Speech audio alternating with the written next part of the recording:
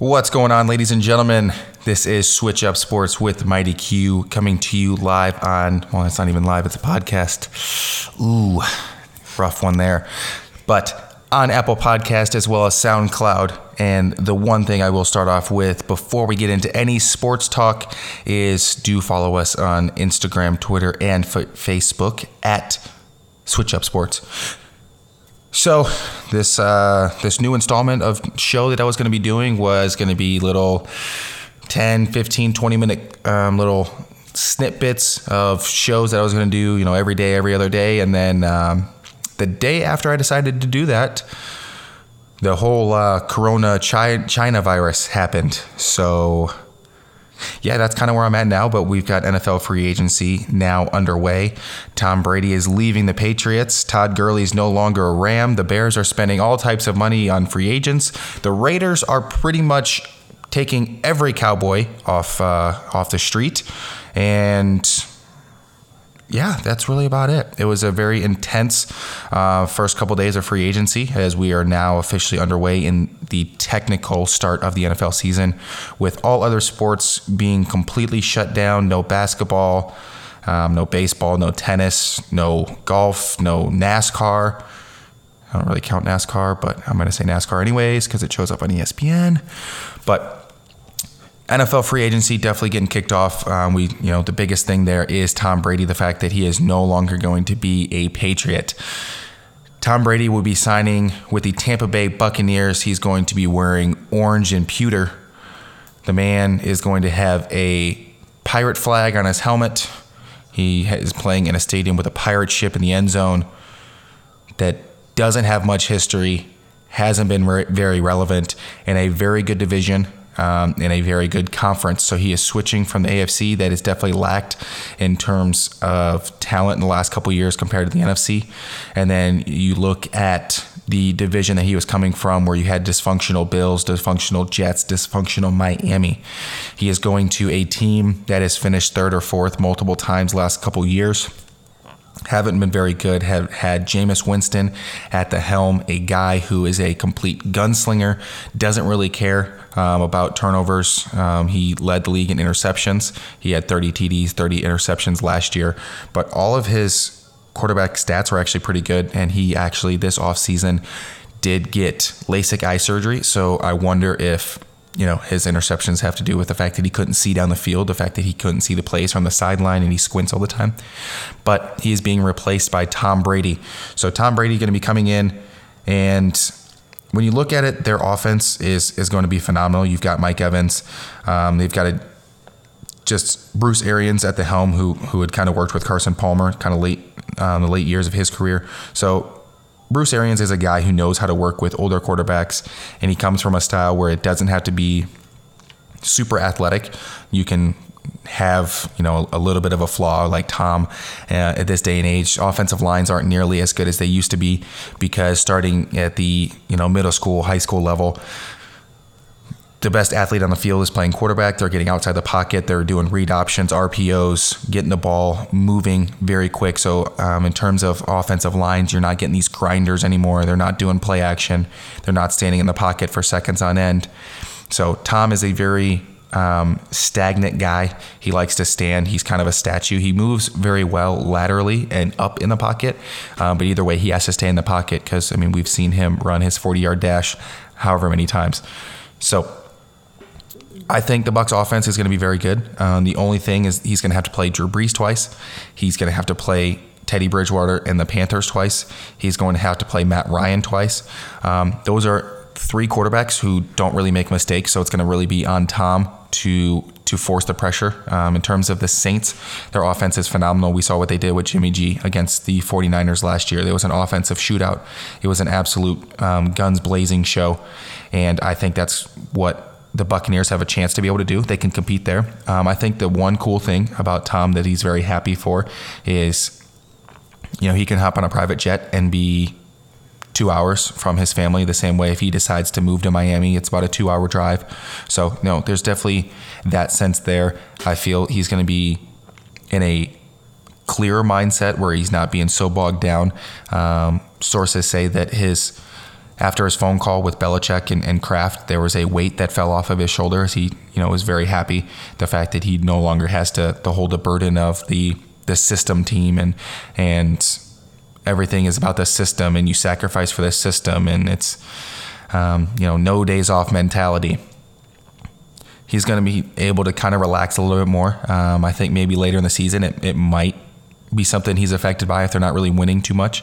But I think definitely playing in Tampa, he gets to play in warm weather all year round. He gets to play in 2 domes in Atlanta and New Orleans, as well as playing in Carolina, so he doesn't have to play in the harsh conditions in December and January in New England and Buffalo and New York. So I think that's definitely a big step, but moving into the NFC is a big deal because now he has to deal with a definitely a tougher conference. But that's kind of moving on from Tom Brady. That's really all I have to say about it. I was very shocked. In terms of my last Tom Brady pie, I believe this falls in that 5% category. So I'm shocked there. I really thought he was going to go to the Titans, but the Titans decide to go with Ryan Tannehill, sign him to a big contract that I still don't understand. They should have franchise tagged him. And on the flip side, they went ahead and decided to franchise tag Derrick Henry, who Derrick Henry was the one who won them the first 2 playoff games. So it was just a very weird misunderstanding. I don't really understand how that happened. And then you've got Dak, who is getting the exclusive franchise tag. He's being paid $33 million a year, is not allowed to talk to any teams until the year end. That's part of the exclusive franchise tag.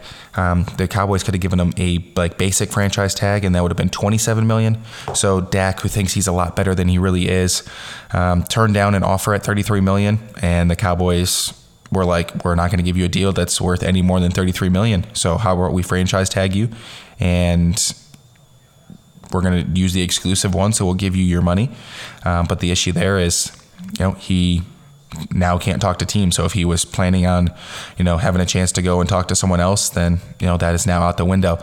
In terms of how much money he's going to be making, Russell Wilson and Ben Roethlisberger are the 2 guys that make more than him. And so the fact that Dak decided to turn down a $33 million a year, $105 million guaranteed multiple year contract is just blasphemous. He's not better than Russell Wilson. He's not better than Big Ben. So why do you expect to be paid more? It just really catches me off guard, and I'm kind of shocked. But I'm also at the same time kind of happy to see that the Cowboys didn't just willingly pay for something that they didn't really need.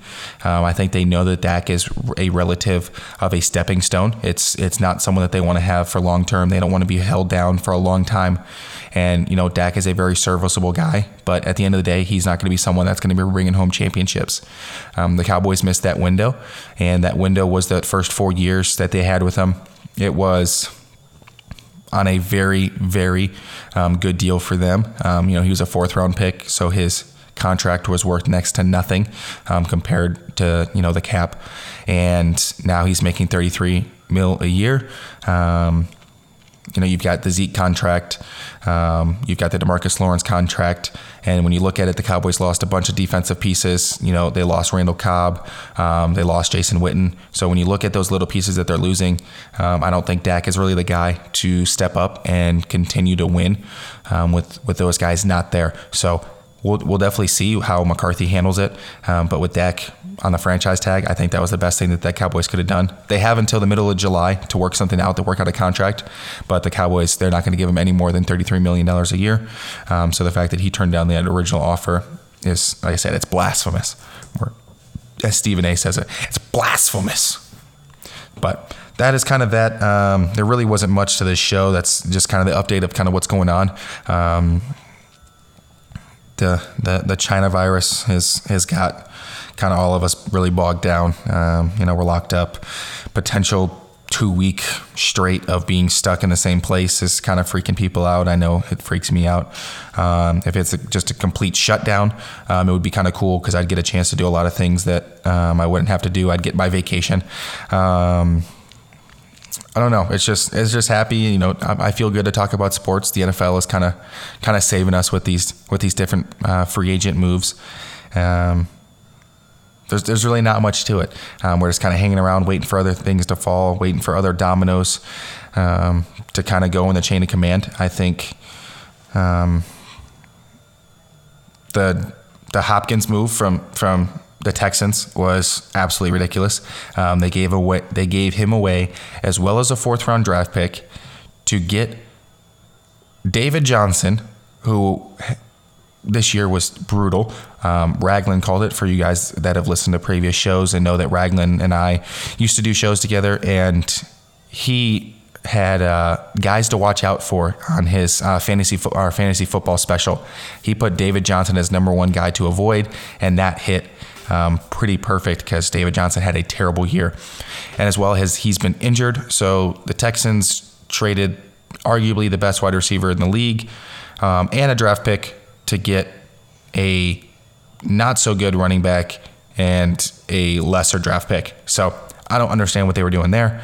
Bill O'Brien, he's just kind of reeling. He's got bad clock management, bad GM, doesn't understand how the trades. The Tunsil trade was really bad. But they got Deshaun Watson. So I feel sorry for you people in Houston that have to deal with him, the fact that he's the head coach and the GM. But like I said, there really wasn't much to the show today. It was just kind of something to get a little bit more of the rust off, kind of clear the cobwebs out, as the China virus, coronavirus has got us all locked up, bogged down. And moving forward, it's one of those that there will be a lot of other shows going on as the NFL decides to keep coming out with different things.